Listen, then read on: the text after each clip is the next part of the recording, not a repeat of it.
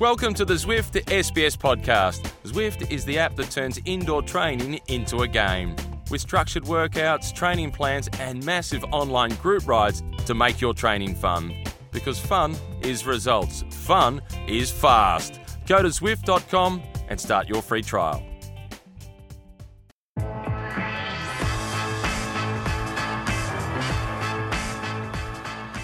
Bonjour, and welcome to the Zwift Cycling Central podcast. Before we start, let me remind you that you can download, stream, or subscribe to our podcast on our website, sbs.com.au/cyclingcentral, or log a rides with our friend at Zwift. Joining me, it's of course Dave McKenzie. How are you, Dave? Well, g'day, Christoph, and you know what? I was good, but as soon as I entered the confines of the closed-off studio here, you were spraying the Glen 20, so... You've got to spray it. We've got to have a laugh, so please take this in the right manner to all our listeners. If coronavirus doesn't get me, the Glen 20 will. Or you will. That is like a cloud. Oh, my God. Glen 20. I'm all for disinfecting, all that sort of stuff. But, jeez, I mean, I feel like I smell good. And I feel like I'm getting slightly high, actually. But maybe there's a hint. It might not just be the germ. Exactly. There might be a little smell. First of all, listen to this. That's the sound of silence. Cycling is silent around the world. What do you make of this? It's crazy. It's unprecedented, isn't it? I mean, all the descriptive words we can use, everyone knows. So we're not telling you, the listeners, anything you don't know. It's unbelievable, actually, what's unfolded, hasn't it? And a week ago it was different. We didn't think it would be that bad. 3 days ago we didn't think it would be that bad. And suddenly, within the last 24 hours, in fact, less than that, Tour of Flanders, Paris-Roubaix have been postponed, I guess we'll say, not cancelled yet fully. Yeah, Liège-Bastogne-Liège as well. Yeah, all of the spring classics, which we all expected it. You and I expected that, didn't we? And it was sort of, the writing was on the wall. The one really that hasn't been postponed yet is, of course, the granddaddy, the Tour de France, and we have our theories of this. We do. We've been discussing it, haven't we, online and on our WhatsApp. SBS group. So we have about I think there's like 8 or 10 of us. So 8 of us, we have different. I think we probably have 8 different theories. But before we go into this, there has been some cycling. So let's concentrate a little bit on this first. Yes. Paris-Nice, which was on SBS. Let's listen to the winner, Schachmann. It was very, very hard. Yes, I think you saw that Patrick and Schwarzi and also Felix, they did a great job. I mean, they controlled the race with 3. And for me, it was the last 3 kilometers, I want to be honest, it was a walk through the hell, a walk through the world of pain. But right now it's like being in heaven, so it worth it, every little pain in my legs. What does it represent for you to win a legendary race like Paris-Nice? It's still... It's already the 4th year of my career, but it's the biggest success so far and one of the most important steps. It feels so great because my whole life people were doubting I can be a GC rider, but it was always my dream. And now I'm here and I won the first and one of the most prestigious one-week stage races. What a victory from the Bora rider. Also, worth mentioning, we'll talk about in a sec, Quintana as well, done really well in that tour. But Schachmann, like he says in his grab, people never thought he would be a Grand Tour winner. He's in his 4th season and he won the Grand Tour. And it's not a mini Grand Tour because he could be one of the biggest win of the season, depending on what's happening next in the whole of the year. It could be. He could have just won the biggest tour of the year. Yep. Paris-Nice is quite a big tour, by the way. Let's not, in the context, though, of what's unfolding. And rider of the season, by the way, could be Nairo Quintana. Absolutely. Arkea can be the team of the season.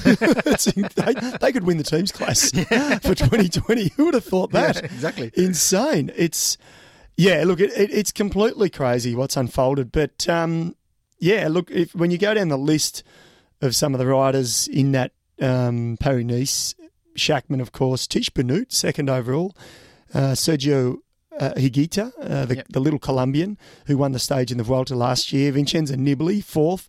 He is literally a good wine, isn't he? He just keeps getting better, Nibali. And Pinot, great to see Pinot back. He was 5th overall, so great to see him back post that disastrous Tour de France in the end. Yeah, what about Richie? So we saw him, we saw a bit of flamboyance through some of the stages. Yeah. It seemed that he helped Nibali a fair bit as well. Yes, and he did say that. And look, I think the race, let's be fair, and to be fair to all of the riders, probably their heads weren't in the space as the race kept evolving and riders and teams were pulling out. But Richie did show some form, and he did say from the very beginning he was there to help Nibali. And I think that's the way it's going, because Nibali then was going to do the Giro. The Giro's now been cancelled, and we thought, Nibali will go to the Tour. Postponed, you're right. Postponed. Yeah, not fully cancelled. So, but no, look, Richie looked good, and we'll move when we get to the topic of what may or may not happen with the Tour de France. This could actually be a good thing for Richie Porte, and I'll tell you why in a moment. Okay, so stay tuned, guys. Yeah. If we just concentrate on this Paris-Nice, we know the Tour de France is hypothetically starting from Nice. So it's a nice little Paris-Nice, Nice-Paris, and maybe not that many races in between. Yeah. In terms of the race itself, halfway through or at some point in the race, the French authorities said no more crowds around, and we know Matthew Kinnan was quite vocal in social media saying this is weird. Yeah, I'm the only one at the finish line. Well, we saw his post, didn't we? It was on the finish line, and he does plenty of daily updates, previews, I guess, doesn't he? Can you yourself imagine this, a finish of a cycling race with no one around? Well, and I'm not talking like UAE level or Oman or all these tours where there's not that much crowd. For the riders, it wouldn't feel massive. It would feel a bit different, but all of those riders have experienced small amateur level races where they turn up and there's no one there. So a little bit like you'd feel like you're going back to your roots. There's no media coverage, or there's very little. So there's no swarms of press. The protocol at the finish line there isn't one. You cross the line, you just there's no crowds, there's no crowd control, no security. So it would just feel like a small amateur bike race. That's probably the only thing. So the hype and euphoric sort of moments that you get as an athlete, there'd be less of that. But do you need this as an athlete? It helps. It definitely helps. Absolutely. Totally helps. I think we all know that. And so someone like Schachmann winning the Paris-Nice, it's great first massive victory for him, and all he gets is an accolade from his team. Not even an accolade. They congratulate him from 1.5 meters away from him. Yes. Thumbs up. Is there a bit of a bitter taste, do you think, somewhere, or still you got the win? You got the win. You got the win. Look, probably unfortunately for him, and I'll even admit to this as well, my mind wasn't focused on watching Paris-Nice. I kept up with it, but my mind wasn't. Mm-hmm. And probably a lot of cycling fans, because we were just sort of like, we were watching what was unfolding around us. So unfortunately for him, and even the stage winners, again, I couldn't tell you every stage winner. Yeah. I couldn't, of the 7. I know Quintana won the final stage. Schachmann as well, I think. What's that? I said, I was going to ask you. So that's the unfortunate thing for them, that they don't get to enjoy it and they won't get the accolades that they deserve if it was any other year. So, but it is what it is, isn't it? Absolutely. And then we also have to have a big thought about all our freelancer friends. You and I know a lot of those freelancers that do this tour, do those runs, and then now the sports have stopped. And we're just going to focus on cycling, but it's true for tennis, it's true for football, for every other sport. And this is why sport as overall is actually massively impacted, because the economics around. Yeah. And all these guys, they're just sitting home now. They've got nowhere to go, nothing to talk about. Yes. Radio programs like ours on the French program, or I know back in France, they even cancel the sports segment because there's nothing to talk about. That's how dire it is. Yes. And look, and I think, again, we'll preface it as well, and I know you agree with me on this, is that it's everyone, isn't it? It's not just sport. So it's pretty tough. I'm a freelancer. I'm fortunate. I've had a good run with SBS and other jobs I do throughout the year, but that is going to dry up. But I'm also really aware that there are a lot of people suffering out there. So I guess through this podcast, and hopefully more to come, we'll provide light entertainment. We're not pretending there's not an issue going on No, absolutely. everywhere around the world, are we? But hopefully this is an escapism for all of you listening, and we'll try and have a bit of fun as well, because I think we all need it. Yeah, and tell us if it is an escapism, if you want us to keep podding, keep podcasting, and keeping. We'll come up with something. We will think of something to talk about. Put marbles in my mouth, and I'll still manage. I'm sure we'll have a few beers. We certainly will. Yeah. So let's talk about around this subject, the role of the UCI. UCI, it seems that there is and we've been debating this for quite a long time, the race organizers, the RCS, the ASO, and the UCI don't really seem to sort of work together, or are they? Or are they all sort of, waiting for the other one to make the first move so that they can default back to this move? Yeah, I think that's a good question and discussion, because what was it, a bit over a week ago, I think UCI was sort of late in making the ruling that all races are sort of cancelled effective immediately until further notice, and they copped some criticism. And look, I probably would have criticised them as well, but then in hindsight, now I look back, and I think if we all just sort of take a step outside this bubble that we're all in, whether it be a sporting bubble, a corporate bubble, whatever, suddenly when you take a step outside and say, actually, no one knows, and no one knew a week ago what we know today. No one knew 2 weeks ago what they were going to find out 4 days later. So I think in some ways, actually, we've got to cut the UCI some slack. We've got to cut ASO some slack. We've got to cut the Giro d'Italia some slack. And actually, the Giro d'Italia, probably, if anything, I thought they may have been last to announce that the race was postponed. They were the first. So they were sort of the first one on the calendar, though, because they had a few classics coming up as well. True. True. They did have Milan San Remo, Tirreno Adriatico, but I guess to be fair, as we all know, their country's been hit massively.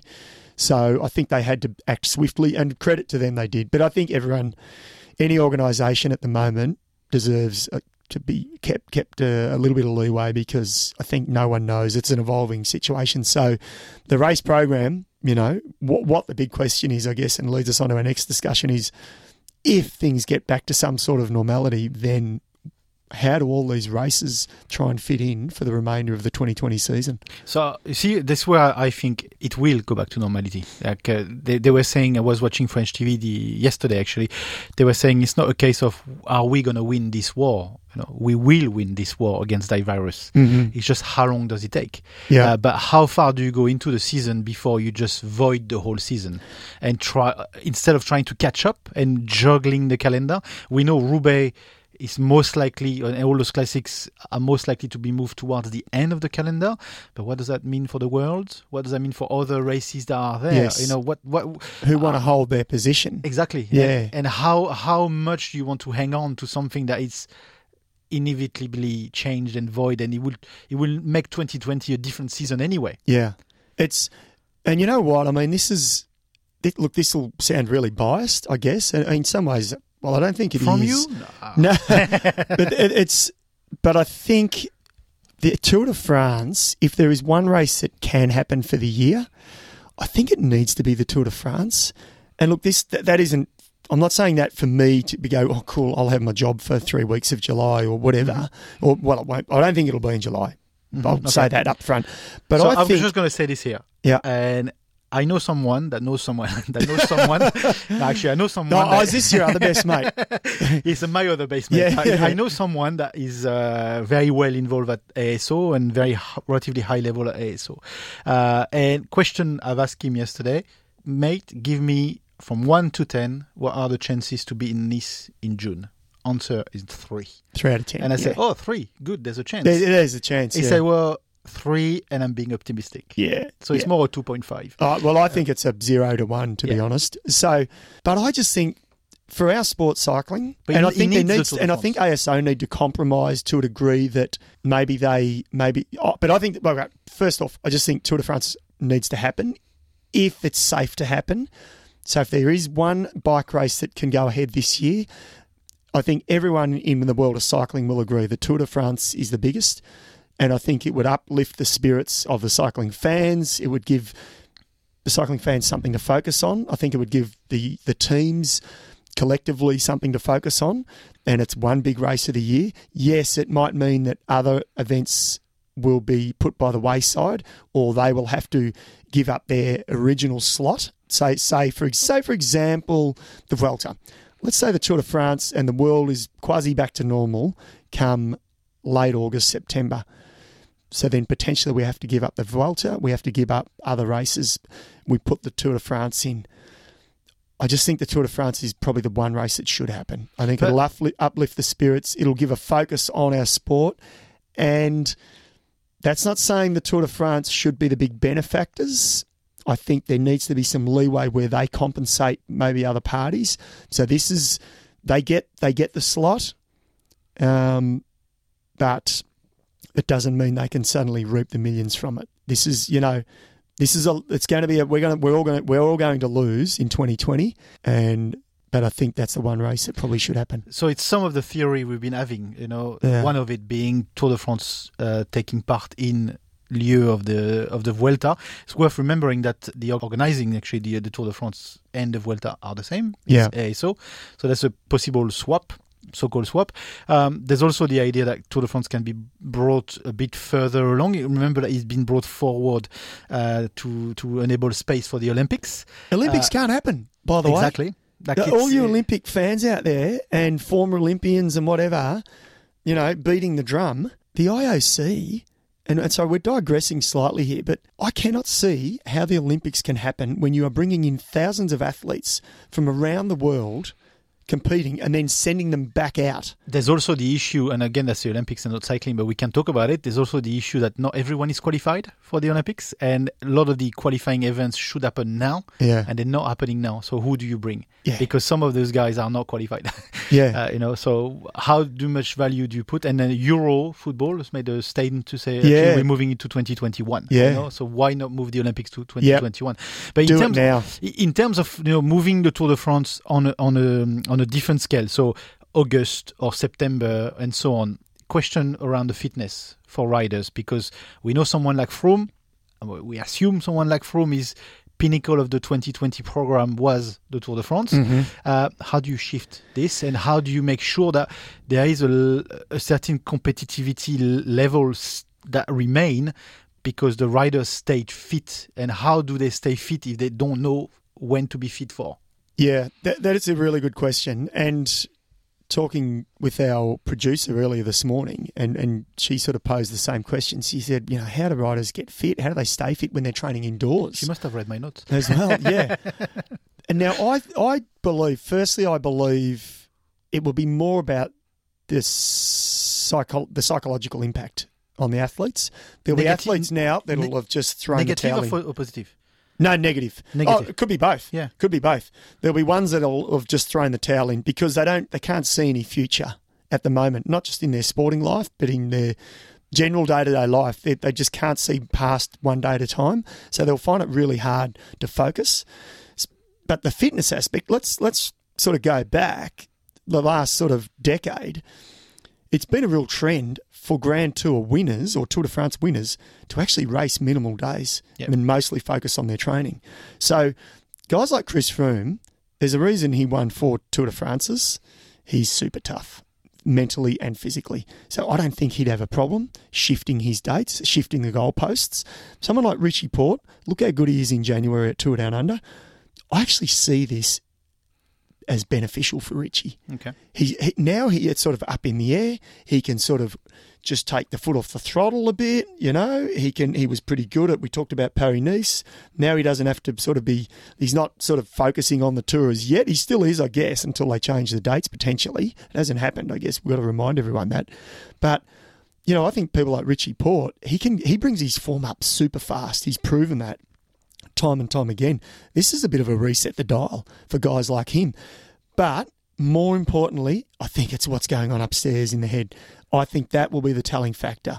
There'll be riders that we would think would be good and they'll completely fall over, and it'll be purely to do with upstairs, not the training, not the physical aspect. So going to a team like Ineos, 3 massive riders, they sort of already planned the year, Thomas in the Giro, potentially Froome or Bernal in the Tour de France, and then probably Bernal for the Vuelta. How do you change this? Because that's then, well, that's the tricky. I think got 3 egos in there. And Froome's going to the Tour. If the Tour happens this year, he deserves the right to go back there, so he will go. You would think Bernal, as the defending champion, even though the two previous champions now could have a bite at it. Yes, but they'll go in with the same plan they've had the last few years, where they've had a 2-3-pronged attack or two-pronged attack. And they were going to go to last year's tour with a 3-pronged attack. It was only because Froome crashed out at the Dauphiné. Sure. So they will go there. They will potentially go there with their 3 riders. But the other subject which we discussed on our WhatsApp group, and this is a thing that Matt Keenan and I had discussed in the last couple of years, even I think on air and even possibly on one of our podcasts. Now's an opportunity to test a 2-week Grand Tour. Yep. So let's just say in the next 2 months things go back to normality, and suddenly we restart the season. And they have to axe a few of the smaller races, but they say, you know what, we can get all the major classics in, and we can get the Grand Tours in, but they need to be 2 weeks in each. And that way everyone gets their bite at the cherry. So the Giro get their opportunity, the Vuelta do, and the Tour. And I say do it. I say make the Grand Tours 2 weeks long. It's a good excuse to trial the 2-week Grand Tour. So think about it, for example, right? Where are we? Let's say April, May, June, July, August. 5 months, right? Classics through to almost the end of the Grand Tours. If you suddenly say, okay, September, October, November, no, let's go August. Shall we? August, September, October, November, December. There you go, 5 months. Classics and then 2-week Grand Tours. Remember, because they're only 2 weeks, the riders can back up and do potentially all 3 Grand Tours. Yeah. And race them hard. Back to back. Back to back. Yeah, back to back to back. That's an interesting, I think there's a good point as well, though, to talk about with the Tour de France. Is one of the key point success of the Tour de France is the crowd. Yeah. You get the crowd because it's the summer holidays in France. Yeah, or correct. In Europe. Do this in September, you won't get that much crowd. Do you think ASO can risk running a race that hasn't got that Tour de France atmosphere? There's so much around that brand, the Tour de France, that is much more than just guys on bikes. Well, the other thing to consider as well, I think they have. I think if suddenly we're open for business in the second half of the year, I think yes, they have to. Short answer. They just forget about what they may or may. They'll lose more if they don't have the race, I suppose. So they'll go ahead with it. The other thing to consider is the weather. Yeah. So the Giro in October, it can't happen. Mm-hmm. The Stelvio will be covered in snow, you would think, or November. I don't know, but you know what I mean. There needs to be this. So you would think they need to switch it all around. Well, the Vuelta, it goes late anyway, so the Vuelta has to go much later because Spain weather is obviously better, lasts longer. The summer lasts longer down south. The Giro, and the Tour, they just have to work out a sort of weather slot that they can fit it in and hope that they can get over the Alps, the Pyrenees, the Dolomites, etc. But do you think RCS, who organizes the Giro, and ASO, who organizes the two other Grand Tours, are actually talking to each other to benefit everybody? I don't think so. Well, this is where the UCI should play a role, and this is where the teams need to play a role. A collective body. There's a few too many sort of unions, if you like, amongst the World Tour teams, and they're not all involved in the same one, but there needs to be a collective voice. I mean, to digress slightly, look at what's happening with the AFL here. The season's meant to start pretty soon, and they still can't make a decision, but they are talking to the Players Association.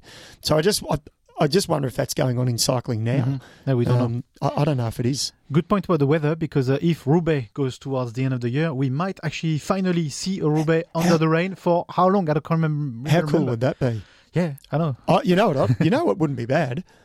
Roubaix, and then leading into the 6-day season and the cyclocross season. Yeah, absolutely. How cool would that be? Proper, yeah. Oh, not that we wish that, but no. Well, but we know Roubaix it's postponed now. Yeah. So I think we're being nice by hoping that it'll be on this year. But it's almost wrong to think that Roubaix can be happening on the 9th of July. Yeah, that looks weird.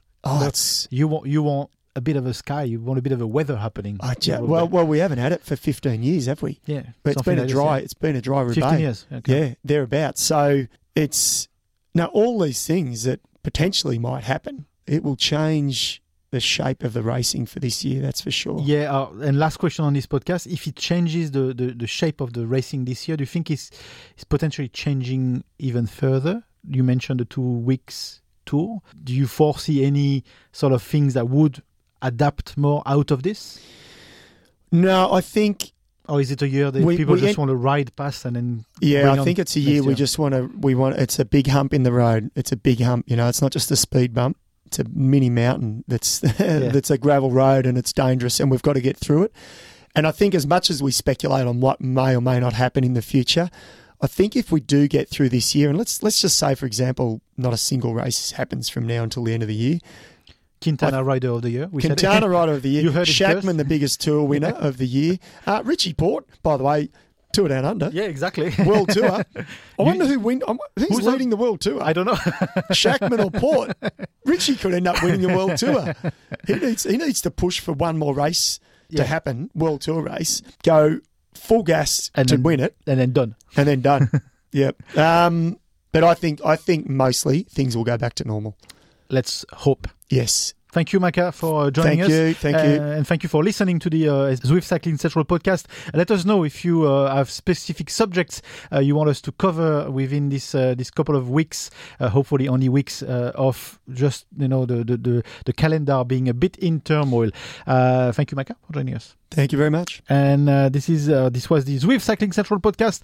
Before we go, let me remind you that you can download, stream, or subscribe to our podcast on our website, sbs.com.au/Cycling Central, or log a ride with our friend at Zwift. Until next time, it's bye for now.